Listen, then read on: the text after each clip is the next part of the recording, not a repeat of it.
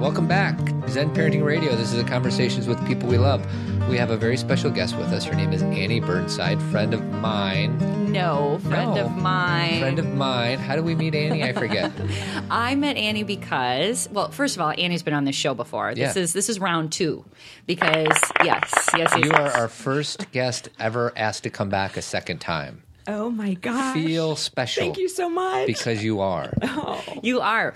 Well, so she wrote her first book, Soul to Soul Parenting, which obviously I highly recommend.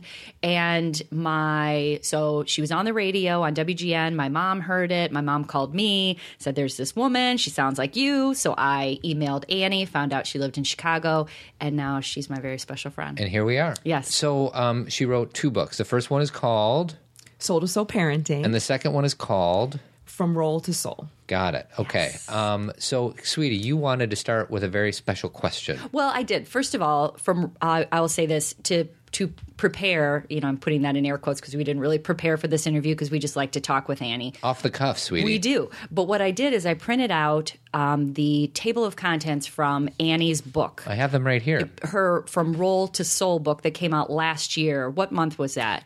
September 2014. September 2014. So that book came out, and I had read a lot of Annie's stuff already, meaning that a lot of the things in the book she had written, and it was, kind of out on the internet, so I knew it was going to be amazing. But when I looked at her table of contents, I was like, this is everything that anybody needs for self-awareness. It's the spectrum. It's awesome and intense, and also so what am I trying to say? I'm grasping. Like, not doable, but accessible. That's the word. Because she uses amazing language. Mm-hmm. And then, as Annie just reminded me, I was so honored to write the foreword for this book, From Role to Soul, which was very easy to do because everything Annie puts in her writing is exactly who she is. So if you read her books and you're like, wow, this woman can't be this great, she is. Just FYI. Well, sweetie, we're both forwarders. You and I are both. Oh, yes, you wrote forward. Which was amazing, Todd. Thank that you. really moved me Thank when you. I read your foreword. I wrote the foreword to Kathy's book, and Kathy wrote the foreword to Annie's book. So if I ever write a book, Annie, you got to write the foreword to my book. That'd be easy. We'll go in a circle. That's right. So our big question, well, not our big question, but our start-off question, Annie. I mean, your book is amazing, and we might get to some pieces, but really what you and I talk about all the time is self-awareness and this kind of living as, I don't even want to get really deep and spiritual about it, just being ourselves, right? Yes. Living as we are. And taking that idea, it's not even an idea, that concept, that way of being into our parenting. And you have older kids than I do. Your kids are in high school. So you have a senior, a junior, and an eighth grader. So, Todd and I always talk about the ages of our kids and how conscious parenting, or just being yourself type parenting. What language do you use these days? How do you even describe it? It's there really isn't even a language anymore. I kind of went through that phase and really love that. I guess we laid a lot of groundwork, but it's more just a lot of silliness, quite frankly, or if something goes a little bit out of alignment, a look and a come on now, kiddo, come on. And then you can see their kind of internal compass coming back into what they know to be true for them. So what you're describing is when your kids does something that maybe not be so nice or something that they need to kind of reflect about, you're not doing the quote-unquote discipline that we always hear about in media and everything else. It's a little more gentle than that? It would rarely be necessary now, but again, my kids are 18, 16, and 14. We've never really had to take a phone away or anything. I think early on, we kind of let them know what we expected, and it wasn't easy. There's still challenges, but it's more now we trust that just a gentle reminder, or come on, kiddo, please, you know better than that, or think again on that one, and they can do it. Right, and because a lot of parents would, get into a lecture as if that really is going to help a 16-year-old, and I don't know, are lectures really even that helpful? Yeah. Yeah, we don't I used to use more words for everything. Yeah. I'm not even writing that much now, or now it's just less words, less is more, and that's the truth with my kids. And just really encouraging them, do what enlivens you. And lots of I was saying to Kathy on the way in, someone had just messaged me on Facebook, oh, you're not writing as much of your deeper things. And I miss it, but I'm enjoying the things that crack me up that you write. And I said, it's so funny. After 25 years of searching, I've landed where I first started, which is just silly old me. Mm-hmm. And yet acutely aware of how beautiful that is. Mm-hmm. And that's really, kind of what I want for my kids. Be silly old you, right. but be aware how really imperfectly perfect that is or beautiful that is. So would you say that you went through a, I guess, more serious phase, maybe not even in parenting, but just in your writing style, and now you've kind of come full circle and you're less serious? Is that fair? Yes. I still love the depth, but I don't know. It's just, it's interesting. I'm subbing now in Evanston near where I live. And it is just so enlivening. I'll use that word again. It's challenging, but I feel just to be around the kids and just meet them where they are, listen to what they have to say and not be telling them my thoughts on things so much. Yeah. It's really been impactful to me. I am enjoying it supremely. Right. And I think it's balancing out some of the depth and the seriousness. So here's what I think. I don't know you as well as Kathy does, but Kathy obviously thinks very highly of you. And I have a feeling that your parenting style is similar to the parenting style that Kathy and I share and the parenting style that we try to bestow to our listeners. And when you said how, Kathy, that Annie's kids are in their teenage years, what's nice about this is because we don't have teenagers. And right now there's probably somebody who's listening who just had their firstborn who's 1 year old. And what I think, and obviously your kids aren't perfect, but they have a sense of self-awareness. And I feel like you are kind of like, if I were to fast forward my life, I hope that my kids have a similar self-awareness. So in essence, this is what you get for all the hard work you've done from when they were born until they were 12 or 14. Yeah, like Annie, we've already talked about, maybe when they're challenging you or they're having issues. Because, of course, that's the thing we always say. It's not like being yourself with your kids or having self-awareness with your kids causes them to not have life's challenges. All it does is give them some tools of how to deal with it and know that they'll get through it. But, how does it look for you, how does that show up in your family, not just in a parenting style, but the relationship you have with your kids? What is that like? Yeah, I love what Todd had kind of said. Jim and I have talked about this, my husband, Jim. We are beginning to see the fruits of what the type of conscious parenting that we chose. And a lot less parenting, much more friendship in the sense that we enjoy one another's company.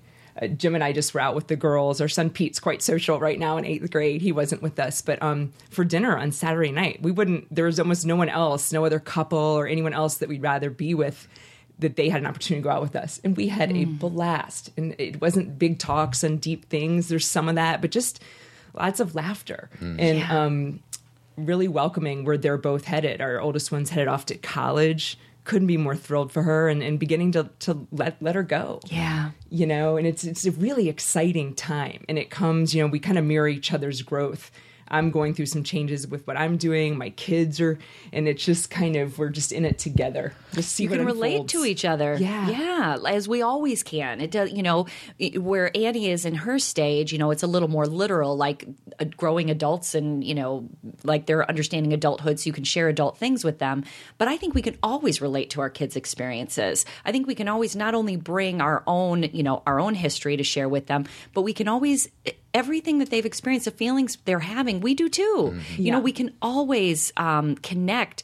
And, I'm so glad that you said that about being friends, because it's one of those taboo things where whenever I will say to parents, how would you treat a friend? Treat your child that way. Well, I don't want to be friends with my child. And it's become, I think that was a thing in the 80s or 90s where there was a big don't be friends with your kid. You're the authoritarian.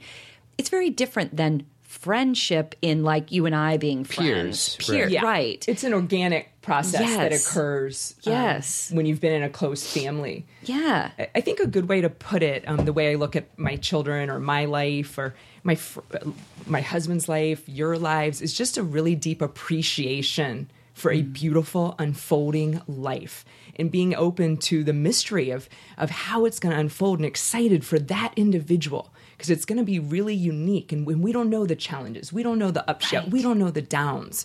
But if you're just open to the unfoldment and that's what you enjoy, yes, then there's less attachment to, and you know, I know there's a lot of talk about that, but I can honestly say our family's begun to live that a bit more. Yeah. And then the friendship, it's just, it's right there because it's the natural thing. It is. Yeah. It is appreciation. You know, like you said, when we had a moment last night, it wasn't even a moment, but the girls, I had to teach a little bit last night, so I came home and the girls were all in the same room, sleeping together, even though they all have their own rooms, you know.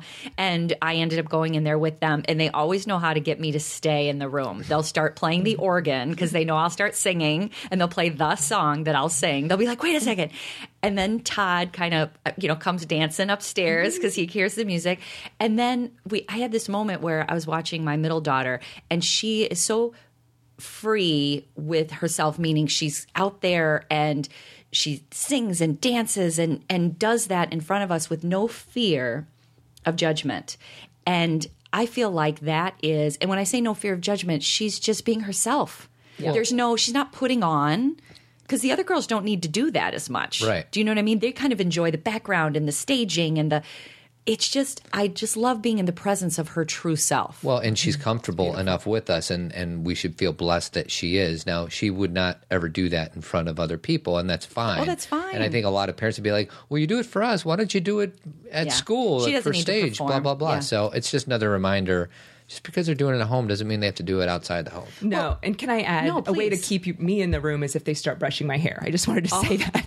Pull out a brush, and I'm just going to sit here. You can stay up till 11 p.m., you know. I say the same thing, especially when Todd's traveling at night. I'm like, girls, I will watch a movie with you if somebody brushes my hair. Totally. Oh my gosh, And I that's just so had to funny. add that because one of my favorite things. Oh, me too. And it's I feel like it's such a give and take because they really like it. I know. Even And so my son did it for years too. Not anymore, but I know. I had sorry, Todd. So We're give just me- gonna have a conversation. Hold on, one more thing. I had a male babysitter when I was growing up, and he would do that too. He was this lovely neighbor that we had, and I think he was like a freshman in high school. What was his name, sweetie? His name was Glenn. Good old Isn't that Glenn. a great 80s name? Glenn. Glenn.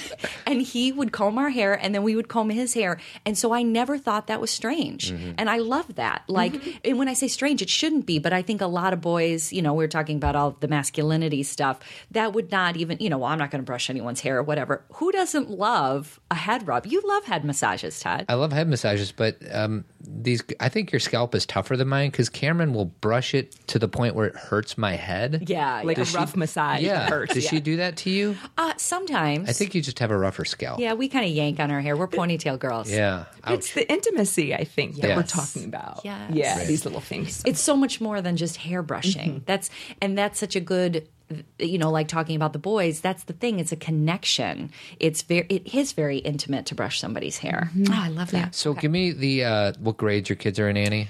The son, Pete, 8th grade. 8th, Yes. And then a junior girl junior. and a senior girl. So are you ready for senior to go to school? Are you like dreading it? Are you excited? You know me, I'm a real both and kind of gal. So of course it's going to be, you know, I walk by the parks where we spent so much time. And there's a feeling, I think one of the hardest things about being a human being is the passage of time. Yes. And so I feel that. And yet at the very same time, simultaneously, such excitement. And Jim and I are ready for them to fly, and it's going to be one after the other. And quite frankly, you know, I'm 44, he's 47. We're really thrilled for our next chapter as well. Yeah. Yeah, So for it's sure. both. Yeah. Yeah. I love both and, because I find myself when I'm speaking, always, as Todd will attest to on the show, I always will try and talk about something, and I'll always say, but it doesn't mean this isn't good, or it doesn't mean I don't have these feelings, because people get we're such a soundbite society that people will get so focused on, but you said this. And it's like, you can be excited for your next phase and desperately miss your child. Desperately sounds too extreme. Really miss your child Or simultaneous, long or for long the for old days or exactly. whatever. They can be completely simultaneous. And really that's part of I think that groundwork we've talked about laying with our children. What are our children like now? I shared this recently with someone. My senior daughter is in a political science class that she loves. And she said to me in the car recently, you know, I have fairly strong views, but I always try and state gosh, I can see what you're saying. And she says, I really can. And yet I tend to lean in this direction. Right. And to me, that kind of says, how does it begin to manifest in a child? Right there. Right. To be able to be in a class and speak her truth, but not make others wrong, and still genuinely be able to say, gosh, I can actually understand what that person is saying.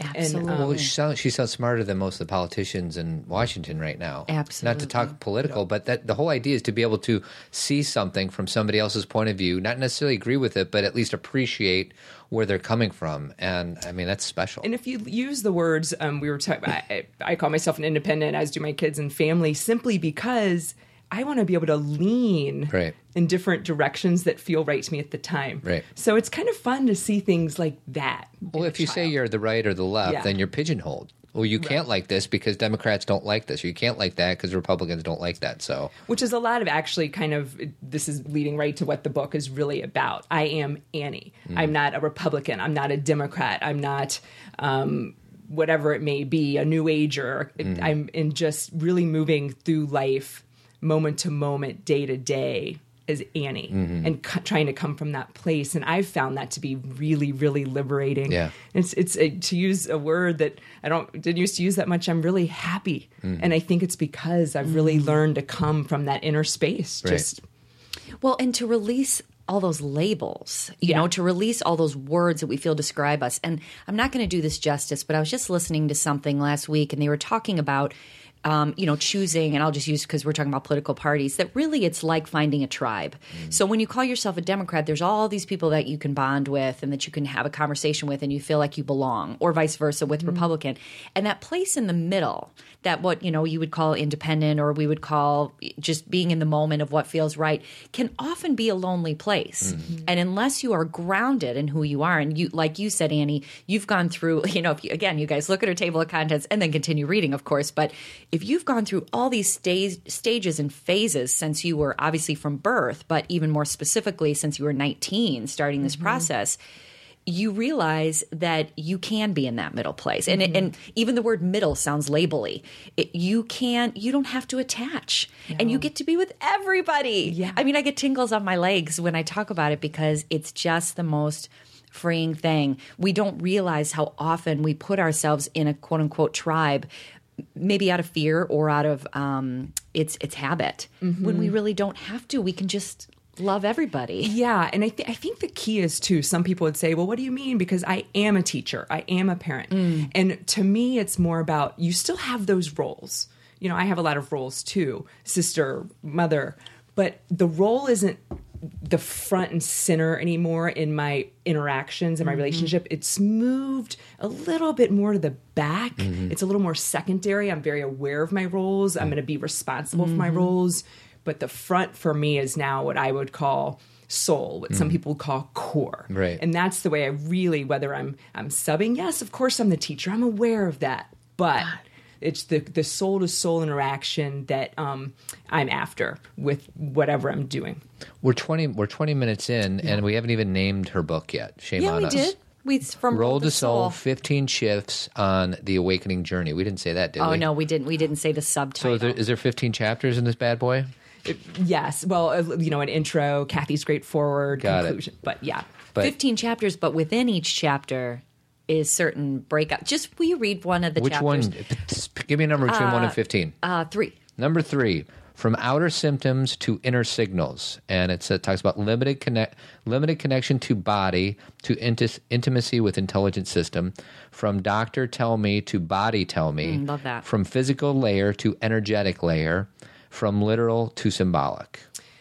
Yes. And again, we're not losing the first part, the from physical layer. Of course, that's important. But we're adding the second and making that just as primary. We're not losing, a doctor's information. Of course not. But we're adding knowing our own body, and we're going to blend the two. That's really kind of the point of all the chapters. How are you going to blend those two? Go ahead. So, Annie, why do you think that concept can cause people to be defensive? And that's a broad question, but I find that, because like you... Well, I'll be that guy for a second. Okay. What do you mean? The doctors fix you. Why would I want to listen to my body? I have a doctor. Why would I bother listening to my body? And I can only, just how I wrote the book, share my experience and perspective has been that when I opened to the secondary layer, the energetic layer, the inner layer, when you're working with your body, the emotional root layer, oh my gosh, it widened how I viewed an illness or something going on in my life. And in that, this book is a very personal book. So for example, in that chapter, I'm giving you examples, one after the other, of what it looked like for me. And no one has to go down that path, but it created such a spaciousness in my own heart. And I became much more intimate with myself. And I want that for my children. I want that for my friends if they want it for themselves. And if not, that's cool too. Got it. Right. There's so many choices. Yeah. Over break, Todd and I, we drove to Florida, so we had lots of time in the car. And one of the things we really got to talking about is what is it that we really want to teach on this show, or what are we really talking about? Because again, those labels can get in the way because we want it to be as broad as possible. And really it's about it's what you're saying. It's being everything you are and embracing everything you are. And like you said, the roles can be awesome. Love being a parent, love, being a writer, but then just taking though, I envision it, I see it as like obviously peeling the onion, which, is a, one of those metaphors, but taking those layers off, looking underneath, releasing, getting to the center of yourself and then still doing exactly what you did before. Like the whole idea of, one of my favorite quotes is, before enlightenment, chop wood, carry water. After enlightenment, chop wood, carry water. It's not that you're necessarily going to look different on the outside. You just have this deeper sense of self-understanding. I could not agree with you more. Yeah. And maybe one of the big differences is I feel a lot lighter. Yes. Actually, there's more space just to be silly and loose and like just enjoy being on this earth. Yes. After kind of 25 years of searching and seeking. Because those labels or those stories, because that's for me, if I'm going to, it's all these stories I've carried about this is the way you're supposed to be, or things people have told me or taught me or things I've seen, I don't point fingers. I just kind of look at how it all came to be. And you have all these stories. So then you make choices in your life based on those stories. Oh, I'm supposed to act this way. I'm supposed to be this way. A parent is supposed to look like they're in charge. I'm not supposed to be funny with my kids. I'm supposed to show them that there's all these stories. And like you said, when they're gone, you're free. Mm-hmm. Yet you're still driving kids to practice and you're still doing the same thing. It's like big weights off your shoulders. Yeah, you can meet the moment in a more free way. Yeah, lovely. What about chapter 7, from striving to contentment? It says from trying to simply breathing, from struggle to relaxation, from holding on to letting go, from attachment to surrender, from planned strategies to organic growth, from project motivation to soul calling, from needing a timetable to trusting the process, and finally, from long-term goals to spontaneity. What do you got about what's going on there? Yeah, boy, that's actually a mouthful. I went crazy on that chapter. I love it. I love it. That chapter, this has been my past couple of years. That chapter really means a lot to me. And again, a reminder, we're not totally necessarily moving away from the from part, but moving more in the direction of the to. I don't know. I realized, I always kind of had this not yet there feeling. And I remember so clearly I was driving with my daughter Piper on one summer day 2 summers ago, and it was just like I'm already living I'm living the life that I want. Like I would strive to make it into some big arena and be this or be that, and really so I could just end up having the life that I already have. Right. And it was like the biggest revelation. I had tears streaming down my face, and I was kind of laughing like, oh, Annie, you just had missed that just by a little bit with too much striving and even the spiritual seeker. I wasn't quite there yet. And that was the beginning of an unraveling for me, which that chapter describes. And it really important for me. What was the term you just used? If not there? Just slightly underneath the surface was this maybe an anxious thread of not there yet. Not there yet. Almost in everything. Yeah. Not a good enough this yet. Or, right. Oh, gosh. And that began to unravel. And that really was the beginning of a real change in my life where I felt I've really begun to integrate a lot that I've been seeking. That's awesome. Yeah. Well, and don't you think, I mean, that is one of my quotes over my my desk is, it's something, I can't remember how it starts, but identifying with the ego, it's never going to have enough. It's always going to want more, and you're never there yet. And we don't even have to define it as, ego is one word to define it. But when you understand that is kind of a neurotic way that thinking can mess with you, and you recognize that there's nothing true about it, you know what I mean? Like, what does it mean? Has a child who's free and excited and they're 5, have they not yet arrived? You know what I mean? Do they need to do? I think our society is so focused on what success means from the exterior that until we reach that point that we have somehow not arrived, but a newborn has arrived. Yeah. And so, yes, I agree. In some of this, I would never want someone to think, oh, well, then it just happens overnight or all at once. No, you might be building a business right now and listening to this. And of course, there's going to be some goal setting. There's going to be some, come on, wake up, get out there and do it. But maybe right along with that, again, it's the both and. Think of it also in terms of the unfolding or the not being too attached. To me, this happens in degrees and becomes sustainable by degrees. So I wouldn't want anyone to feel out there, oh, I'm totally in the froms and not moving towards. It's just kind of, we're all going to find ourselves somewhere in between. But to me, it's been important to be aware of both the striving and the contentment and a place where those two meet for me. Right. Well, Annie and I were just talking about upstairs how when things do, because Todd and I are building a business, always. But we have meetings, sweetie. We do have meetings. And sometimes, we have meetings? Sometimes we don't connect in how to go about. We connect, but we don't agree. Correct. But, we are building a business. But the thing that has shifted for me, and I was just telling you this upstairs, when opportunities come, like say we get to do an interview or we're going to meet someone that's really interesting to us, instead of it being like, okay, this is it, this is got, there's a sense of, gosh, this is great. And no matter what comes out of it, this is great. And that whole dropping of this is going to be it, or I have to do this perfectly, or if I don't do this right, everything's going to go wrong. It's so fluid. Yes. It's just icing. Yeah. It's all like the building of the business itself is whatever building means. It's just enjoyable. Remember that thing we read at Jimmy John's that day? And it's that story about the fisherman? Yes. Will you tell that story? Do you know that story? I think I do. I'll butcher it. Will you go ahead? Well, isn't it the man that's... The man, he's like fishing and he takes a nap in the afternoon and he just has this teeny tiny business and just feeds himself and maybe a few family members. And this dude is this dude walks up. He's like, what are you doing? You're really good at this. And you should start a business and then you'll have to do this and then you'll do this. And I'm butchering the story. So eventually you can retire so you can relax. Do the exact Take a nap thing. and fish and feed your friends. Right. Exactly. That's it, man. Yeah. You just, that's nutshell. Thank you, Todd. Jimmy John's. Jimmy John's. It's all about Jimmy I love John's. Jimmy John's. My problem with Jimmy John's is that the bread and the mayonnaise and the turkey or whatever I'm having, it makes it very slippery. It's Slides much off. more slippery than Subway or Quiznos or anything else. So that is my take on Jimmy John's. Does anybody else have a take? Well, my take is I know I should get the lettuce wrap, but that bread is so good. What do they do with that bread? It's the bread. That bread baby. They is, infuse it with love. Yes. They're like, shh. And so bread. I get the sand. I never get the lettuce. I always get the bread too. And the bread, I get a veggie, and Todd always says it's the condiments sandwich. She gets a condiment sandwich. Yeah. Because I think I spent a month in 2014 where I didn't have any meat. Whatever, it's my challenge to myself. And I would get those silly sandwiches that you get. Silly. Sorry, Those really not good? so good tasting sandwiches.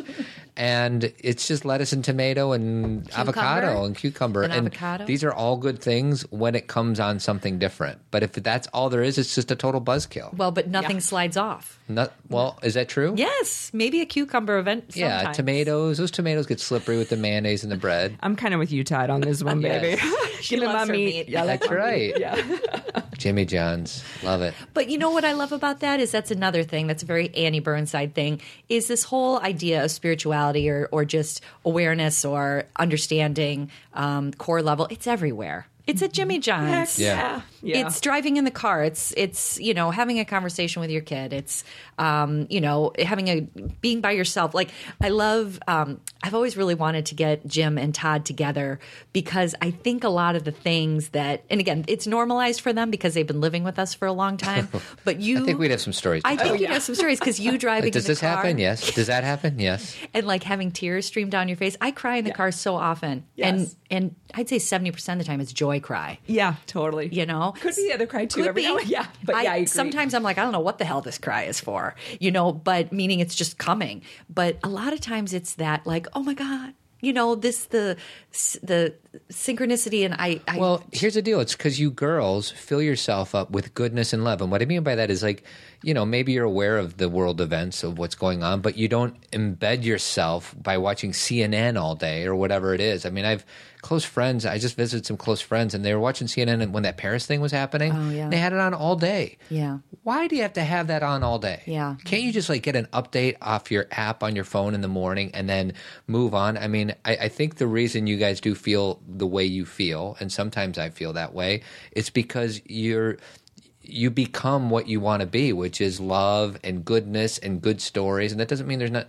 a bunch of bad stories out there, but it's not something you have to dwell on. Yeah, I love that. And if there's one thing I've learned along the way is it's hard to meet darkness with more darkness. Mm. If I drown in the darkness myself, then there's no space for the light. Right. Well, we want to do a podcast sometime soon, and the title of it's going to be something to the effect of, you can't feel bad enough to make somebody feel better. Sometimes when something bad's going on in the world, or your family member or your friend, and you feel like it's dishonoring them by being happy and you have to be sad, there's something messed up about that. Is an awesome podcast, you guys. I hope you do it. Yeah. Well, and I'm so glad you brought that up because one of the first times that Annie and I met for lunch, which was now probably 4 years ago, that she gave me that quote that you just said, because I was struggling. I was working with someone or something was going on, and I just felt like I was carrying their darkness, and really that'd been a life pattern for me. Mm-hmm. Me too. Yeah. Like where part of the reason I think people would like to be around me is I would take on everything, and they'd be like, "Woo, better," and you said that quote to me. You said you can't take their darkness or you can't help them. Mm-hmm. And I was like, it was like such a paradigm shift for me where it gave me permission to not think I needed to feel the weight of everyone else's pain. I call that extreme empathy. Mm. Yeah. So empathy is a wonderful thing. And it's a trait that I'm glad that I have. I'm glad that my children have. Extreme empathy, though, ends up being almost an act of self-betrayal. Well, it's out of balance. Yes, right? It's out of balance, Todd. Exactly. Yeah. So that's a very important topic. Absolutely. And that, there's even research around this now. Brene Brown did a lot of research on these kind of things. And one of the things she found is that, feeling bad or carrying all that weight doesn't keep you from, how do I want to say this? When a negative thing happens, you will have more energy to deal with it if you are enjoying your life on a daily basis. Yeah. You know what I mean? If you are living in the light, and again, that sounds too cliche, but if you are appreciating everything that is there for you, then when a challenge does occur, you have enough energy to deal with it. But if you spend all your days carrying the weight of everyone else, it's very difficult to help beyond a certain level. You're just drowning in everyone else's stuff. Well, I used to struggle with the difference between sympathy and empathy, and then there's that Brene Brown little miniature speech, and they put a cartoon towards it. You remember wonderful. That one? Yes. And it's really good, and we'll post it on the show notes. But basically, the way I remember that little thing was that sympathy is when somebody's in a hole and they're stuck, and you're above the hole, and you say, "It sucks to be you." Right. Basically, right? Whereas empathy is something to the effect of, "I've been there before. I've been there. I'm with you. I'm supporting you." So you're kind of on the same plane instead of this hierarchical, I'm above you and I'm not where you are. Feeling sorry for you. I'm telling you, there couldn't be a worse feeling than when people feel sorry for you. Pity? Is that pity? Yeah. Pity is very different from compassion. Yes. Yeah. And then taking Annie's point about extreme empathy is you're going actually below them and trying to keep them up. And you are just going to wear yourself down. Right. So meeting someone where they are, having that empathetic nature of, I have either had this experience or, we've all known pain. I don't care what your pain has come from. Pain is pain. And having that understanding, but also knowing that that's their work. That's their work. That's theirs to get through. And what they need from you is that sense of grounding, that sense of I can get through this and there's people there who are strong around me. I have a few silly questions to ask you, but before I ask you these silly questions, do you have anything you want to talk about your book before we kind of close up shop here soon? No, I think we've actually covered so much of what it was about just by our we scratched the surface is what we did. Yeah. No, I think we really hit it. Yeah, we hit the essence for sure. Thank you, though. So what's your favorite movie? Oh my gosh, I know it's one of y'all's favorites too. Shawshank Redemption. Oh yeah. Did we ask her these questions before? No. But I've seen it so many times. Do you think? I think more guys say that that's their favorite movie than girls. Oh, safe to say or no? I don't know. I can't even. But I don't think. I feel it's a guy. I mean, I respect. I love the fact that you called that movie out, but. I don't know. Me and all my buddies, it's just, I think we hold that in such a high regard, but maybe girls do too. I don't know. I don't know. Movies for me, because I did have extreme empathy for so long. Other ones like Green Mile, Dead Man Walking, where you're forced to inhabit that both and world and feel love for someone maybe who has done a very bad thing. Like Percy.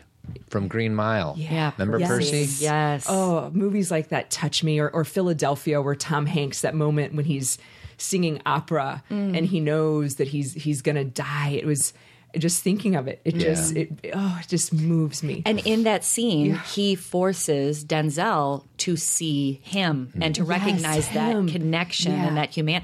And what does Denzel do? He goes home and hugs his child, and he. It's like I always look at that scene as he gets it. When you see the break open in someone, and when I say break open, where they're going to go deeper into their own core, which is what the journey is, that thrills me like nothing else. So when music portrays that, Jim and I were driving home last night. We were downtown. We were blaring music. I don't know about y'all, but music, movies, they bring it out. Yeah. All of it. That's why we're here. There. Well, it gives, we were talking about words, and words don't do things justice sometimes. And music, obviously there's lyrics, but sometimes it's just the sound. It takes you to that place, and a movie, it just plays out the story, and you may have no relationship to prison, but it's all the same. Yeah, it's all the same. August Rush is a good movie about the music and how it's this music is the universal language. Never heard of it. And we're feeling it's a great movie. Yeah, you got to write that down. You ever heard of it? Do that too. August Rush. August Rush. Yeah. I feel. Did it come out like 3 years ago? 4 years ago? Maybe like 6 or 7. 6 or 7 years ago. It's a beautiful movie. Yeah. Okay. Other questions. Yeah. Well, and I know I don't want to paint you into a corner, but like you've kind of like taken a step back, and the striving is not as important to you as it once was. But having said that, is there some mentor, somebody, an author, somebody that you'd really like to either work with or meet that might surprise us, or like who pops to mind? Like, God, I wish I could just hang with that person. Gosh, I used to always have that. I was so into all the authors, and I have to say, now that I started subbing, to be in a classroom with 7th graders and just kind of observe them, and a sub, I'm there to help them just get through the day. Yeah. But honestly, that's kind of right now. Yeah, less about someone writing about it, which I've done for years, and more about just being in it a little bit more. So this is what goes on at 2:00 in a 7th grade classroom. Right. It's that's where I am now, but it's an unfolding life. So I don't know. A year from now, I might say, I love this person. Yeah. I want to meet them, and I'd love to speak here. That was a very honest answer. So thank you for that. Sweetie, you got anything? Because then I think we got to go. Well, I was going to say maybe Derek Rose. You're a big Bulls fan. I'm a Bulls fan. Yeah. Okay, Kathy. But Derek Rose's perception has taken a few notches in the last few years. I've enjoyed watching that. Really? That's what I was thinking. From his background. That's why I think I like him, because when I read about him, and I think he's getting bad advice from people around him. And just how hard it would be to lose your anonymity. Yeah. If I had one fear in the world, which is paradoxical to when you become an author and you think, I want to make it big in this, it would be losing my anonymity. I agree. I would hate it. So I feel so bad for Justin Bieber and these people who can't walk outside. Yes. So sad. But I do love Derek. I got a bobblehead doll for Christmas because my family kids me about it, and I shake it during the game. So anyway, yes, Bulls You not fan. only love Derek, you see Derek. Do you know what I mean? At the deepest level, she's written about him, issues with his knee, and just, obviously I know you're a diehard fan, but when you really, that's the thing about, you're saying your seventh graders, you see them, and they're just, everyone's just really beautiful, aren't they? Yeah, and you're aware, they're going to have challenges and ups and downs, and gosh, what's it going to be like for them? It kind of excites me to think about. It's going to be messy. It's going to be clean. It's going to be all of it. And what tools are they going to grab? And what in this small amount of time? And it's not about you going and you're thinking you need to impart all this wisdom. But I get to observe it, and I also get to be here. And I guess the final thing would be, gosh, I hope they one day, if they don't now, just remember who they really are. Yeah. And that's it. So, Beautiful. name of the book is From Role to Soul, 15 Shifts on the Awakening Journey. You get it at annieburnside.com or Amazon or anything else, I'm assuming, right? Yeah. And then her first book, Soul to Soul Parenting, A Guide to Raising a Spiritually Conscious Family. This is the real deal, guys. If you like what we talk about in this podcast, you're going to love her 2 books. Yeah. Annie Burnside, you're awesome. Yay! Oh, thank you all so much. We love you. Love you too. Thank you very much. And tune in next time, I guess. Yeah, have a good week. Adios.